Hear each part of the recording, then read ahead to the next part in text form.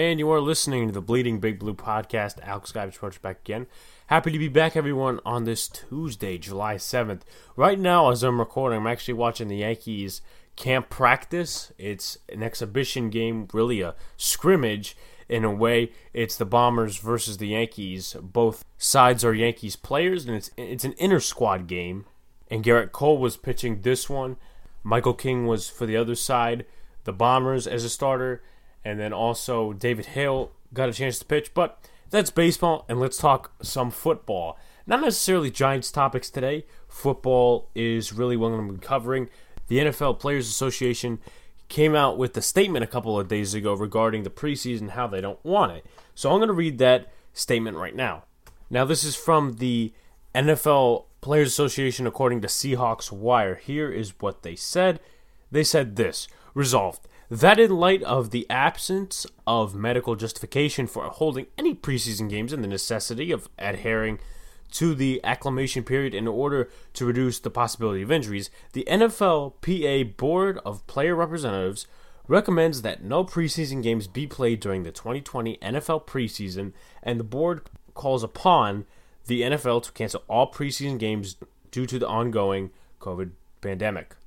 So here's what I got to say about that just to start us off today. It's tough. It is tough this year, especially 2020, with all the COVID cases and everything. But you take a look at baseball first. A lot of players are getting COVID. Freddie Freeman of the Braves, William Astudillo of the Twins, a couple other players, DJ LeMahieu and Luis Cessa of the Yanks. A lot of players are going to be infected with COVID, and if you take a look of how MLB is really doing this roster thing with no minor league season, if everybody gets COVID, or at least most of the players, you're going to be having a minor league season, basically, with all your AAA and possibly AA guys. I mean, you got to the point where Clark Schmidt could make the roster for the Yankees if there's a COVID-19 case in the starting rotation and you need a pitcher and maybe Deivi Garcia is not ready. That's just comparison for right now. But how that relates to the NFL, obviously, they're thinking about expanding the practice squads to, I believe, like 16 people. Basically, that's what's going to happen if a lot of players get COVID-19 cases in the 2020 season, is you're going to be calling up people left and right from the practice squad to play in each one of your 16 games. That's why the NFL season, everybody's doubting whether there will be a full season. It's going to look like the 2017 Giants, if everyone can remember how they were signing practice squad members left and right and random guys off the street you never even friggin' heard of. And the Redskins in 2017 and the 49ers in 2017. But that's just what it could look like this season. It's unfortunate, but that's the way it could look. And I understand the NFLPA Board of Player Representatives' concern. Got to look at it this way, though. How are you going to do it with players that don't make rosters often? Like veteran journeymen who are trying to get a job and trying to get a decent paycheck on the practice squad or either in the regular season. What if they're doing really good through camp, or maybe they're not? Maybe they're not doing good through camp, and you don't have any preseason games to show their true talent against the opposing side and other rushers. How are you going to do that? You're just going to have them, challenge their own teammates? I mean, I'm all for it. I'm all for player safety and all. But it's going to be like the Giants' offensive line of 2017 challenging the defensive line of 2017. The Giants' defensive line in 2017 couldn't get to the passer, and that's why the O-line looks so good in practice. I mean, come on now. The Giants were one of the worst offensive lines in football running and passing. That's because, everyone thought they were good in camp, and Eric Flowers was doing better, and Bobby Hart too. That's why they didn't get any offensive tackles, because they thought that they didn't need any. They thought they were going to improve through camp and everything like that. And the real thing with the preseason is, take a look at 2018. The Giants' offensive line in the preseason with Omameh and Eric Flowers at right tackle, the offensive line seemed fine for the first 3 games. I mean, they only gave up 1 or 2 sacks. And the run game was not really showcased in the way it was going to be that season, and it was very vanilla. That's what offenses and defenses are like in the preseason. The offensive line looked fine in the preseason, but in the regular season, they cracked and gave up sacks to Jacksonville and 7 sacks to Dallas, and the Giants gave up 43 sacks in 2018, and they had like 6-7 different line combos. So that's something to take off of it. But how is it detrimental to players? I'm going back to that point. Because you're not seeing game action before the regular season. What, are you just going to do scrimmages with your teammates? No. That's like what the Yankees are doing now, except they're going to have exhibition games against the Mets and the Phillies. And they're actually going to see, who could possibly make the 26-man roster. So it's going to be interesting, but the way I see it with detrimental players, they're not getting the game action they need. And especially if you only limit to 2 games in the future, COVID-19 or not. You limit to 2 games in the future, that only gives guys 2 games to express their talent, especially if you're an undrafted free agent or you're a veteran journeyman who isn't very good but could make a backup position. So that's how it's detrimental to players. Now, why is it not detrimental to players, and why does it help prevent COVID-19? Here's my thoughts on that. So you're going to be playing up close with a lot of defensive linemen, especially if you're an offensive lineman, and they're probably breathing in your face if they don't enforce that mask thing inside the helmet, and I talked about that on one of my other podcasts. You're going to be having defensive linemen breathe in your face, and if you're a wide receiver or corner, you're going to have the wide receiver or corner breathe in your face, and that's not social distancing as everybody would say it is. Meaning that, they're not social distancing, they're not 6 feet apart. Yeah, unless you're playing 9 yards off the ball, like DeAndre Baker was last season. But, again, that's not social distancing, and that is a way to get COVID. Especially if you're not wearing a mask. And, for other purposes, not COVID-19, you're not injuring your players right away in meaningless games. Now, they're not totally meaningless. It's competition. And it sorts out the competition on your roster, who's going to play this, who's going to play for that. But when it comes to stars like Odell Beckham Jr. and Saquon Barkley, they won't have to play. I mean, they don't play already, but they won't have to play in meaningless games and showcase their talent for nothing and possibly get injured. So, again, that's another point that the NFLPA can use. Injuries and now COVID-19. No social distancing, no mask inside the helmet. So, it's going to be an interesting debate. And another thing that came out today, and this is not much including of what I was just talking about, the NFL is planning on withholding 35% of player salaries for the season. Think about that. 35% of the player's salary. What if you're John Jalapeno and you get re-signed in $750K? You only signed for $750K. What are you going to take 35% of that? Let's do the math, everyone. Say John Jalapeno gets re-signed for $750K. NFL takes 35% of their salary to cover costs for the season. That, my friends, is $487,500. That is an extreme low for somebody like Jalapeno. Now, I'm not saying he's this great guard for the Giants for the past 2 years, but that is lowballing it. And I'm not sure about this, but $750K was probably closest to the highest he's gotten in his career. And then you're going to lowball him and say, we're only going to give you about $487,500. Screw the big-name players, because I already saw a tweet when Tom Pelissero came out with this, that Darius Slay's like, oh, we should be paid bonuses. No. Why? I get you're risking your career and your life by going out and playing during a COVID-19 pandemic, but there's no reason to call out for bonuses. That's stupid. And to note, Darius Slay makes millions of dollars and is one of the best corners in football. So that's one thing to take in. But again, the NFL is not thinking about the players that don't get opportunities that often. 7th round draft picks, undrafted free agents, journeyman, veterans. I mean, come on. And also, even defending the players who have big money contracts and who still will be making millions if they pass this through. Now you look at the MLB, right? Beginning of the pandemic, really to mid-pandemic, really to end pandemic, they were trying to sort out an agreement to actually have a season. And everybody was saying, oh, there's not going to be no season, they're not going to agree on this. What they were trying to do is take away some of their salary. That isn't right, but at least there's an excuse for it. Because the MLB missed how many games up to June and part of July because of no fans, and they're going to have no fans. Besides that, you're playing no games. You didn't even finish out spring training because of this. And that's one of the reasons I actually defended the MLB. Again, I'm not too good with owners being cheap and stuff, and I'm not too good with the players complaining because, they make millions of dollars, and you have Blake Snell being a crybaby bastard.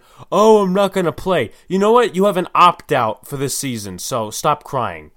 MLB is paying their full salary. They've worked that out with the Players Association.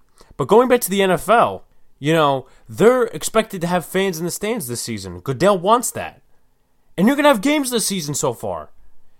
Screw the fact preseason. Those tickets are way cheaper. Screw that part. And you're going to sit here and 35% of those salaries are going to go to you? Yes, you're losing money, but the MLB lost way more than you are. Or you will in this case. Because they were supposed to start end of March. They're not getting baseball until July the 23rd. Now, you know the way the NFL is, to try to make every single penny of what they want to accomplish this season, and like any other season, they're going to start revving up the prices of merchandise and any tickets they actually sell. But they're still going to take 35%. Now, if you said to me, they're not going to have fans in the stands, okay, that's somewhat reasonable, but they're still having their season, advertisements, ratings, and they're even talking about covering up the first few rows with advertisement stuffs to make back the money that they will lose if the fans aren't in the stands. So I don't understand where you're getting this thing. We're going to take 35% of their salaries. It's just silly to me. I mean, everyone was talking about, MLB's a joke. Yeah, they didn't do what they were intending on doing because the players were like, okay, we're not going to get salary cuts. But if you take a look at the contracts in the NFL and the salary cap, this is not going to go well. And listen, it's nobody's fault in this case with sports and everything that COVID-19 happened. It just came out of nowhere, and they canceled the rest of the regular season for the NHL and the NBA and that stuff. But you can't go on ripping players' salaries because you have to make up every single penny when you're being a cheapskate and not willing to lose some. When you're a billion-dollar owner, or Roger Goodell in this case, you plan on having fans in the stadiums with a waiver system to make sure that the fans don't come after you if they get COVID-19. I mean, I'm sure masks will probably either be handed out or enforced, but that's saving you money. I mean, you'll still have those millennials that will sue you if they get COVID-19, but that's saving you money. You're still having NFL games and you're playing 16-game season in a 17-week span, and it would be a different story if the NFL said, okay, let's cut off some regular season games, because those are the ones that count, and those are the ones that bring in the most money. So, again, MLB, I agreed with some of the points that they brought up about cutting players' salaries because to preserve costs for the games that they didn't play. But when the NFL is supposedly ready to go for training camp, ready to go for whatever happened in the preseason, whatever happens in the regular season, if they have fans or not, they're still having 16 games, 17-week span. I'm pretty sure a lot of people will be willing to pay for streaming apps and anything that goes on, however they watch their games, NFL has to make some money off of that. I mean, and then you're going to have them getting merchandise. I don't know if the merchandise is going to go up depending on a popular player. But I just think it's really silly unless somebody further explained to me if it's behind this. If somebody further explained to me that there's a longer story to the shorter story about the NFL cutting 35% of the salaries. But for right now, I don't really see a point that NFL has in cutting salaries other than to save their own ass. But again, COVID-19, it's unexpected, but why are you cutting 35% of players' salaries when you're expected to have fans in the stadiums and supposed to be making most of the money that you do? And finishing off the two arguments about no preseason or 2 preseason games or, let's just say, cutting players' salaries, the NFL will, again, leave the short salaried players and the players that don't have much talent but will be the backups on most teams, like a backup quarterback or a backup guard. They forget those players, but will be scared and will be perpetrated into listening to the big-time big mouths and the big mouth talking players that make millions of dollars per year. And will still make millions of dollars if this salary cut is supposed to be what it is and they happen to pass it. Now, NFLPA is not going to accept that, of course, because they probably want the same as the MLBPA in the respect of making their full salaries, and they are playing a 16-game season. They're not cutting it short like the MLB is. I mean, preseason, that's a different story, but I'm talking regular season. They're forgetting those small-time players and the small-talent, short-salaried players, and they're going to get perpetrated into listening to those million-dollar, big-mouth talking players like Darius Slay and Odell Beckham Jr. because they're not getting the money in the millions of dollars that they would in a regular salary to support them, and that has some detrimental facts. But then again, talk about the small, talented, short-salary players that everybody forgets about. Now, I totally agree on the fact of you get fans based on the big stars in the game. Okay.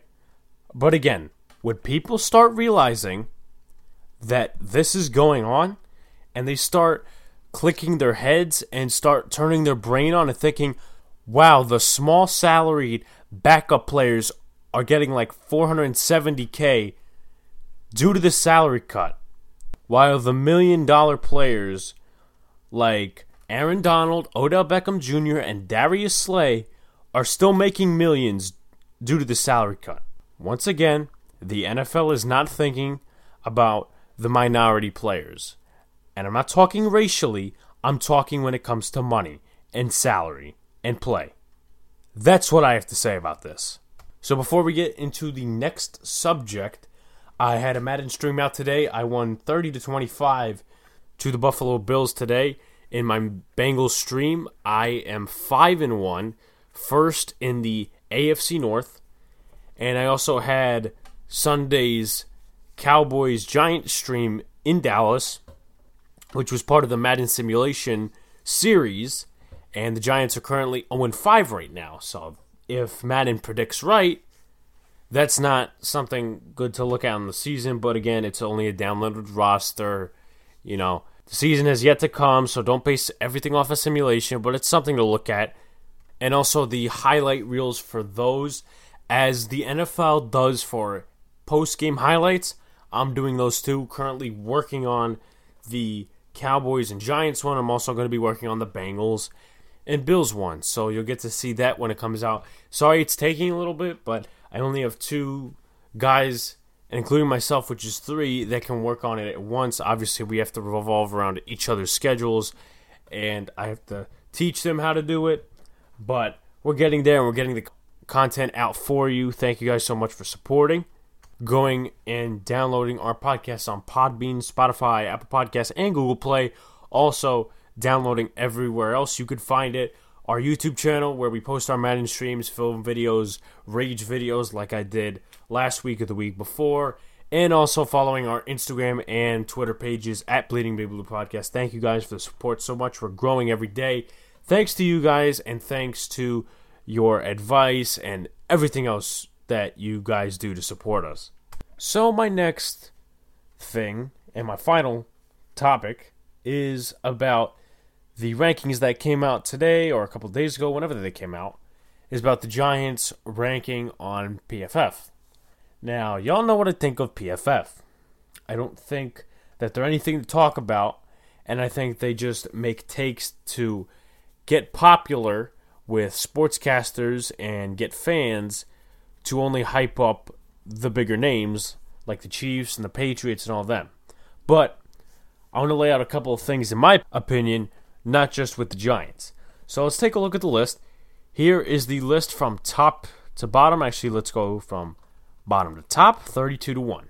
32 Miami Dolphins, 31 Cincinnati Bengals, 30 Los Angeles Chargers, 29 Washington Redskins, 28 Seattle Seahawks, 27 New York Jets, 26 Jacksonville Jaguars, 25th Los Angeles Rams, 24th Atlanta Falcons, 23rd Minnesota Vikings, 22nd Chicago Bears, 21 Arizona Cardinals, 20th New York Giants, 19th the Houston Texans, 18th the Buffalo Bills, 17th the Carolina Panthers, 16th the Detroit Lions, 15th the Tennessee Titans, 14th the Denver Broncos, 13th the Tampa Bay Buccaneers, 12th the Kansas City Chiefs, 11th the Oakland Raiders, 10th the Philadelphia Eagles, the 9th the Pittsburgh Steelers, 8th San Francisco 49ers, 7th New England Patriots, 6th Cleveland Browns, and I will have something to say on that,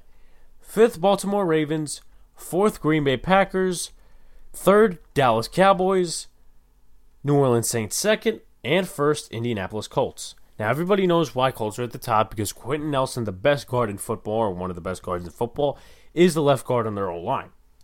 My first question. Now, I don't have a problem necessarily with the Giants being the 20th O-line. They lost Mike Remmers. Obviously, that wasn't too bad of a loss in free agency. They weren't going to sign him back anyway. But they were ranked, I believe, 18th, 17th, or 19th last year in the PFF rankings. Now, let's talk about number 6, the Cleveland Browns. Here is their offensive line, or at least their projected offensive line. At left or right tackle, you probably have Jedrick Wills. At left or right tackle, you probably have Jack Conklin. Conklin's probably going to play left tackle. Wills will probably play right, but my guess, it could be wrong. How are they better than the Pittsburgh Steelers? How are they better than the Philadelphia Eagles? How are they better than the New England Patriots? Let's look at their offensive lines. Take a look at the Steelers' offensive line. Left tackle, Alejandro Villanueva. Left guard, as of right now, Stefan Wisniewski. Center, Marquise Pouncey, who made the Pro Bowl last year, but by PFF's rankings didn't do that good. Right guard, David DeCastro. Right tackle, Matt Filer, who did above average, according to PFF last year. How will you rank them over this offensive line? James Conner, successful running game. Even when you had two nobodies at quarterback, the O-line still kept them protected. Even when Myles Garrett decided to hit Mason Rudolph in the helmet, they still kept them protected, even though Marquise Pouncey was kicking the head of Myles Garrett, and the NFL disciplined him for that, which I didn't agree with because he was defending his quarterback, and Myles Garrett had a helmet on. But Myles Garrett swung a helmet at Mason Rudolph and hit him in the head. And Mason Rudolph had no helmet on because he was hit with his own helmet. My opinion, Larry Ogunjobi, the defensive tackle, should have been suspended for more games because he decided to push Rudolph or whoever on the ground afterwards, and then the offensive line say, hey, you don't do that to our guy. And obviously the fight broke out towards the end of the game and everything happened. But let's go back to the Steelers' offensive line. They still have good protection for whatever quarterback's behind there, and Big Ben is aging, and he's still protected. He still makes that offense look good despite what their play calling situation is. James Conner still runs the football. They put a running back in there. They still run the football successfully. I mean, you could say, Nick Chubb, he had a 1,000-yard season last year. But look at the players. Again, when I was going back to the position battles for every opponent we face, I didn't factor rookies in that much. But they're going to put Jedrick Wills in there, and they say, oh, they're the sixth best O-line. I don't believe that. They got a brand new left tackle and a brand new right tackle. I don't think they're the sixth best O-line. We'll see what happens. And Bill Callahan is their coach. Great coach. But again, the Steelers have had that pair of offensive linemen, minus Filer and Wisniewski, because it used to be Marcus Gilbert and Ramon Foster, who retired this offseason. It used to be them. But you still have 3 of those 5 pieces there, and they still work together fine. And I don't know why you're placing them above the Browns. Now let's go to the New England Patriots. David Andrews was out last year. Ted Carr is filled in good at center. And here's their offensive line, what it looks like for the season. You have Isaiah Wynn, the 2018 first-round pick at left tackle. The left guard, Joe Thuney. The center, David Andrews, coming off of a year lost because he had a blood clot issue. The right guard is Shaq Mason. The right tackle is Marcus Cannon. Now, I know their offense wasn't that great last year as it was years before because the defense carried them. Everyone knows that with the lack of targets they had. But with that core group, and even with David Andrews coming back, one of the most underrated centers in football, and if you do rate him, he's one of the best in football, what's the issue there? What's the issue with a returning O-line? And if anything, Isaiah Wynn will probably play better than Nate Solder will for the Giants. So I don't understand that mentality. Another offensive line that's been together for years. Now, minus Jedrick Wills, when you look at the Browns' offensive line, their PFF grades, Wyatt Teller, who's their starting right guard, or projected to be, has a 56.7 overall grade for PFF. Now, he only played 557 snaps, but again, how is Wyatt Teller better than Shaq Mason? Can we get an explanation video from PFF on this whole thing? Now let's go to the Eagles' offensive line. I hate the Eagles with a certain passion because I lived with Eagles fans for so many years and I heard the blabber after the Super Bowl, but realistically they have one of the better offensive lines in football and better than the Browns in my opinion because even though Andre Dillard had a bad year at tackle last year, I think he's going to get better at left tackle. Now that's just thought. And they're thinking Jedrick Wills is probably going to play better because apparently they're 6th and the Eagles are 10th.